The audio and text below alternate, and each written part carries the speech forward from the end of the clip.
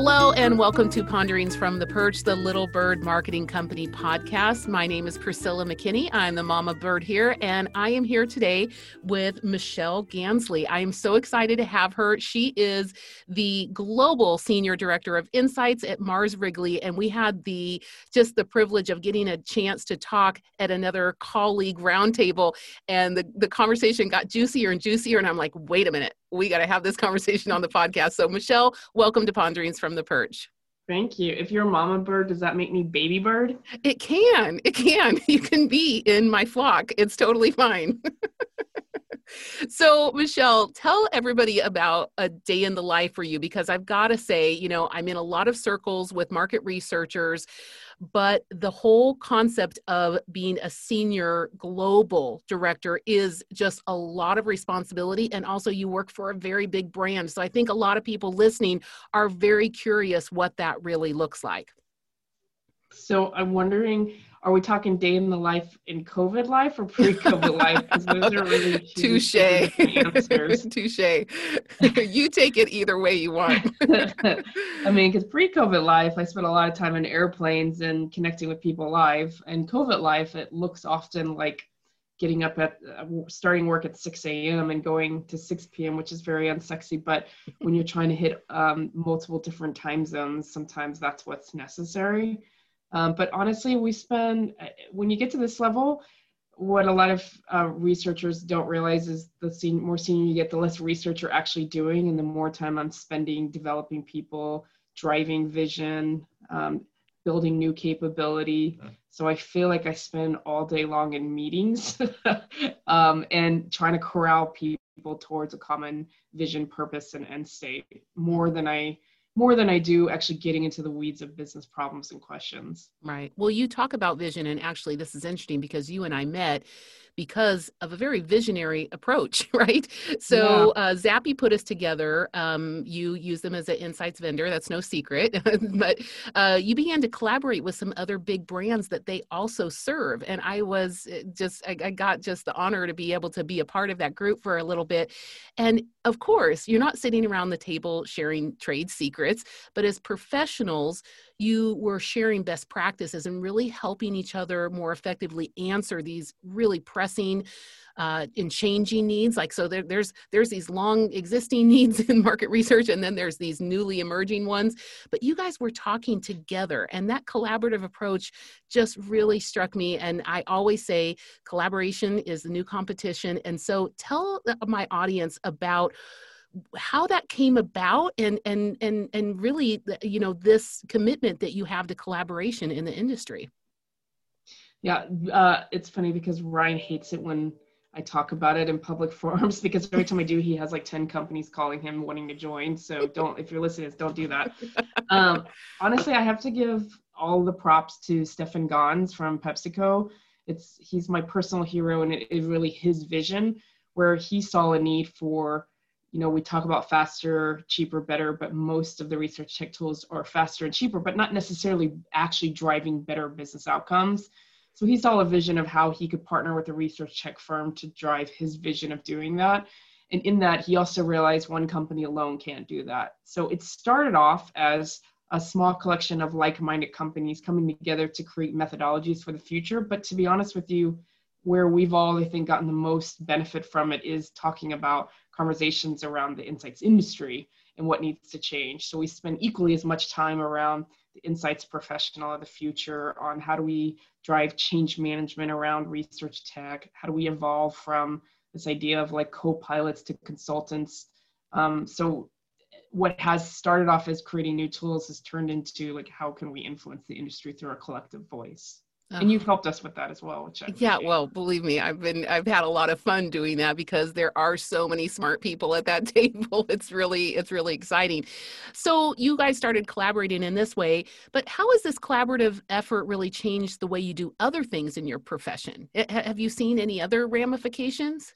For sure. I mean, first and foremost, for me personally, I think my perspective has massively broadened, and also my confidence in decision making has increased, because when I see that all of us are facing the same problems and we can brainstorm on solutions, and we're all in different places on our journey and what where we're leaning in and not, and so we can lean on each other for this has worked for us, or or let's work together to solve a problem that we all have and can't figure out. But it's also brought more credibility in the business. So we've gone through a massive reorg within our insights function, and a lot of my ability to sell that in came from being able to say, well, PepsiCo did this and Colgate's doing this, and name dropping these other brands in order to get buy-in from our leadership team.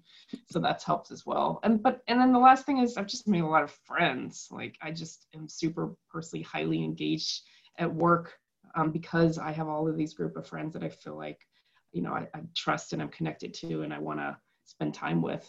Oh, see, and that's like, talk about coming at just the right time. You talked about what's your life before COVID and after, right? But these things have really made a difference because you're right. We are on, the computer far too many hours at this point. Yeah. Those people who would admit it. I mean, we don't think it's sexy. We don't think it's a badge of honor. We're just saying it is what it is. But really having other people that, they have your back and that they could help you think through something that's really a wicked challenge, right? Yeah, for sure. Yeah. And you're right. I mean, COVID days, even though we're spending more time than ever on video conference and connecting, it's also lonely because we're physically in our homes all day.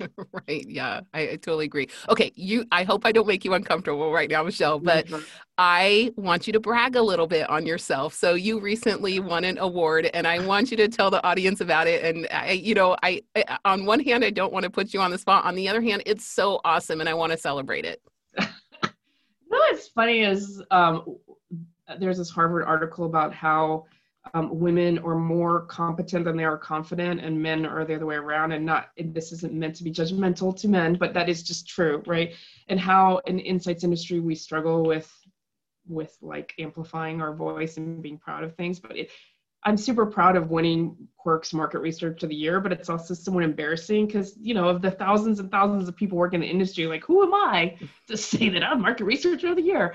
But it is a great honor, and I think it's just a testament to my personal passion of driving the industry. And I think a call to other brands listening, the reason why I think, Priscilla, you probably invited me here and why I get asked to talk a lot is because so many people in brands don't prioritize the external stuff because they're like busy and overwhelmed. But it is this external stuff that I think makes the biggest difference in our internal worlds. Yeah, I totally agree. And that Quirks Award is not specifically just you are the best researcher. It's about what do you bring to the table? What's your, are you really able to communicate your unique perspective?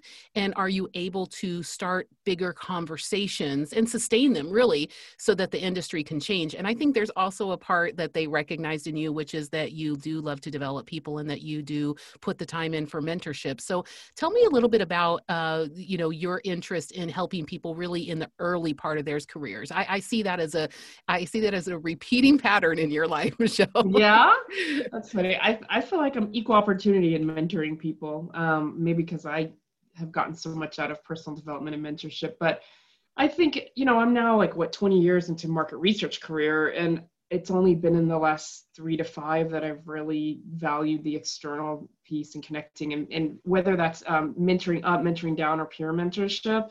So I think the number one thing I always tell people early in their career is I think we feel like we have to have all the answers and solve all the problems when we're more junior, right? That's like what we get paid for, is having the answers and being the voice of the consumer. But actually, there's no shame in asking other people for support and crowdsourcing the right answer.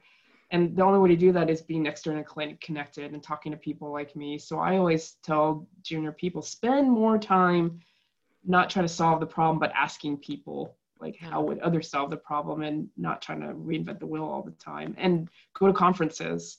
We don't, especially in the brand side, we don't prioritize conferences enough because it just feels like one of those nice things to have versus must things to have. But it is through conferences that you broaden your perspective and meet new people and, get inspiration. Right. Well, and I do see that that's such a big part of how you stay current in the industry. What are some other ways that you stay current in the industry when you're not going to conferences, or, whether they're virtual or they're face-to-face, which I can't wait to see it face-to-face another time. So totally. We'll make it, Michelle. But yeah, how else do you stay current? Well, besides conferences, I think, in reading things like the Green Book, blog posts, and SMR puts out a lot of great content, like through Research World. I pretty regularly actually take supplier calls. uh, You also probably don't want that getting out. no, no, I'm okay with that. But here's the trick to suppliers in the world is we get like 100 million a day. The way to get noticed is just to focus on like the one thing that makes you either unique in the industry or that's like a unique take on something that exists in the industry. Because so many times, I'm only going to listen to somebody who's doing one of those two things because I have a problem to try to solve. So I'm like scanning for someone who says they could solve that problem, or they're telling me something I've never heard of before. I'm like, curious to learn more. But anybody else who's trying to be like, I can do everything, or let me tell you for the millionth time how I can use a Tinder way of doing concept screening, I'm probably not going to talk to them about that. Okay, drops the mic. Yeah, I do like that, this idea that you have a problem and you're trying to solve it and you're happy to look out there, but this kind of we are here for everybody is not an approach that works going to market. Not anymore. Right. Used to. It used to be the way, right? But right, not anymore. right. Well, there are a lot of big topics you and I have put on the table and talked in and around, but I'm going to give you a list of a couple of them, and then I want you to pick one or two, and you tell me, hey, this is on my mind a lot, and I have something to say about it. So I'm gonna start with an interesting laundry list. Are you ready? Okay. Okay. Omnichannel realities. I know these are these are something that come up in your work all the time. Understanding the digital path to purchase, the erosion of brand loyalty, the importance of customer experience, eco-friendly initiatives, or diversity inclusion. So is there one or two in there that you go, oh, I love talking about that, or I have such a great, perspective? I would say we're actively working on all those topics at Mars. I think the one that I'm most passionate about is diversity and inclusion, both in the way we recruit internally and how we do research. It's funny because when I think about how hard 2020 was, the thing that emotionally was the hardest thing for me, far more than dealing with COVID, is the George Floyd incident and the rise of Black Lives Matters and the fact that it's, the seemingly endless take 2 steps forward, 2 steps back around human equality. So that really, truly keeps me the most up at night. And I feel like if I'm not actively working towards a solution where I can control it, like in how we recruit for research or how I hire people, then I'm complicit to the problem. So I think a lot about and talk to people a lot about how do we get better at that. You brought something up early on about how women are sometimes not as confident as they are competent. And I wonder if you also, think about this in terms of, groups that have been marginalized. And, I know that in mentorship, you have been an equal opportunity mentor to say, if they're junior, if they're senior, if they've been marginalized, if it's women, if it's men, whatever it is. But do you think that that's also, part of the repercussion that we've had from just this, history of social injustice is that even when given those opportunities, it is hard for those people to step into them because it is very new and they do need mentorship to get there. And the reason I say this is because, and I'm just going to kind of preface it, is that, in Women in Research and Wire, we talk all the time about there being, parity of gender on stages. And so people talk about it, and they get, an uproar about it. But I know because I deal with a lot of conference, event planners, that they ask a lot of women and they turn them down. Yes, I know. So bring that over to diversity and inclusion for me. What has been your experience there? You don't know how many times people on my teams have said, like, I have as a goal to speak at a conference this year, but I don't know what to talk about. And I'm like, literally anything. Like, anything that you have done, worked on, any aha moment, insight, problem that you've solved, it doesn't matter. It's just getting out there and sharing your experiences and, connecting. But I totally agree. And that's true, I think, for all minorities, whether it's women or marginalized communities, et cetera, that it's all self-reinforcing. Right? That we don't do that because we either not exposed or don't have the confidence or don't have the skills, capabilities, or awareness of it. So I agree. And I think it's not an excuse that women turn it down, right? I think it just means we have to try harder or do things like put goals that we are going to find ways or create some kind of like prep thing for people, or, incubation thing to help women and minorities feel comfortable getting on the stage or whatever it is. Just following that example through. Right, right. I love that, because the problem isn't just the opportunity. The problem is multifaceted. Yeah. And the other thing that what you brought up there is that you can get up and talk about almost anything. And I think that people discount a lot of times the area, of where they are unconsciously competent, that just know their stuff, and they tend to downplay it. They don't see it as really meaningful. But for a lot of people who are not in their field, the basics are actually super interesting. I think people don't realize that a lot. I think some of the most popular talks I give to me are like, oh, I could do this in my sleep. Right, I know. And I feel kind of dumb sometimes, but that's what they want. I know. Do you have like tips or tricks on how, if people come to you on what to talk about, or, how to create content? Do you have ideas on how people can create some kind of process around that so it doesn't feel so hard and scary every time? Yeah, I actually do. And it's interesting because it was through COVID that Jamin Brazil started this club called MRX Pros. And actually, Julie Curd and a couple. Have you been in some of that? Priscilla, I was the speaker in the famous Zoom bomb episode. Oh my gosh, that was you. I heard that was like the Zoom bomb that went around the world. Amazing. I was laughing my head off. Now you have to actually connect with Michelle on LinkedIn in order to get the full story. So that's really good. But, they gave so many opportunities for people to give small little talks. And I mean, just so many tiny stages, right? And I had some of my clients, actually in that group. And I had a couple of them reach out to me and say, I've never spoken before. Can you help me? And I'm like, yeah, of course. I mean, I write talking points for people all the time for their marketing messages.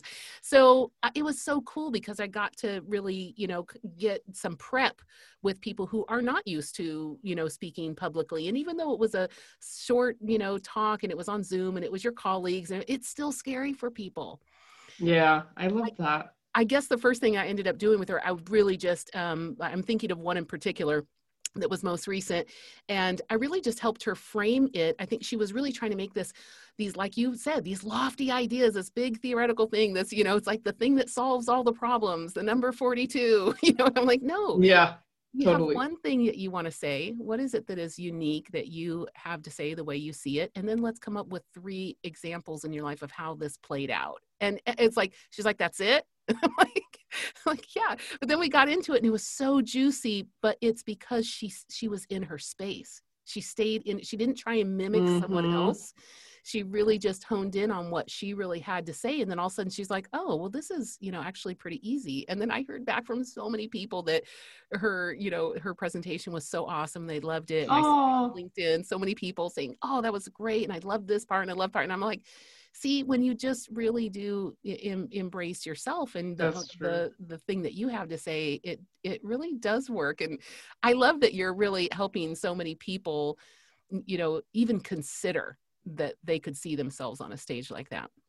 I like that idea though. I hadn't thought about the MRX Pros being sort of a safety net I wonder how we can find other avenues like that to make people feel more secure, because it is true that so much of it is just, you need to just do it once and realize like, oh, that wasn't that hard or bad.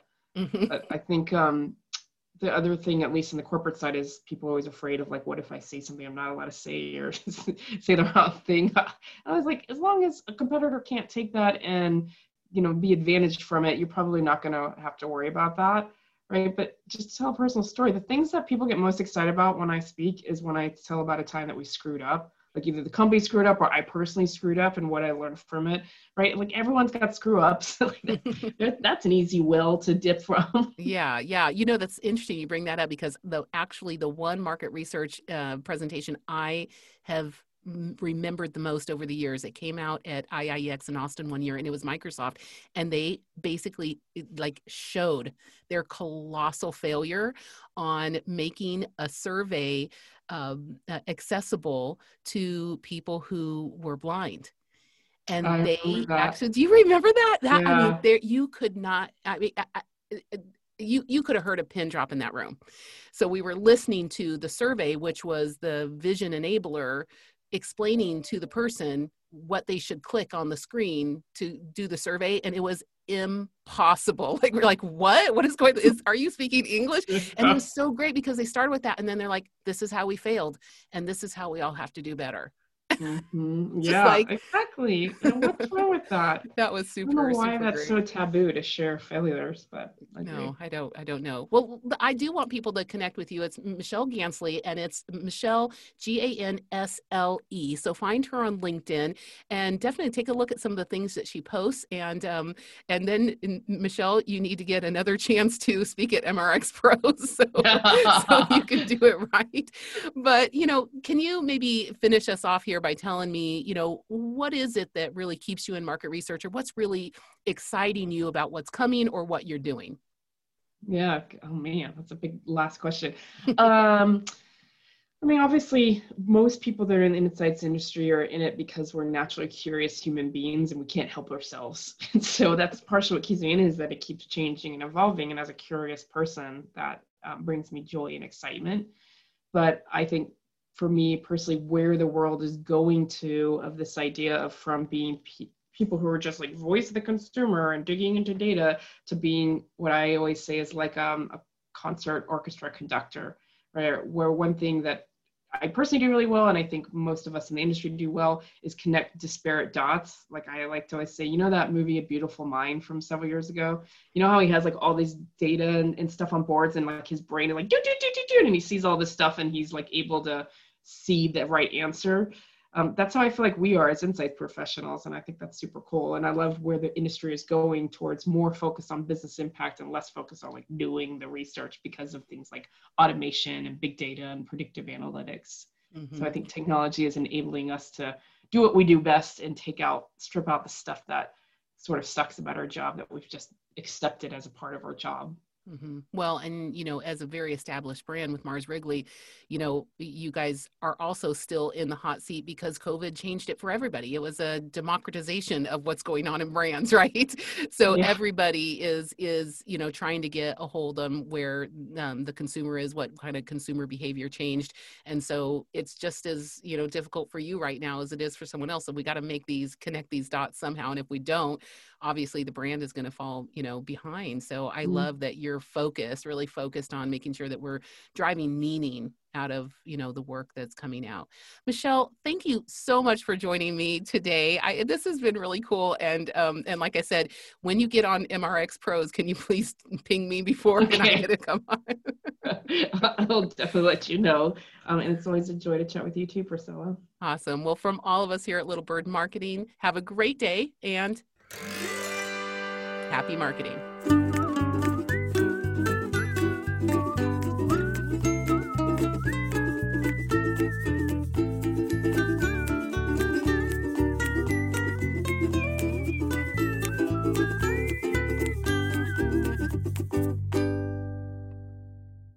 This podcast is a part of the C-Suite Radio Network. For more top business podcasts, visit c-suiteradio.com.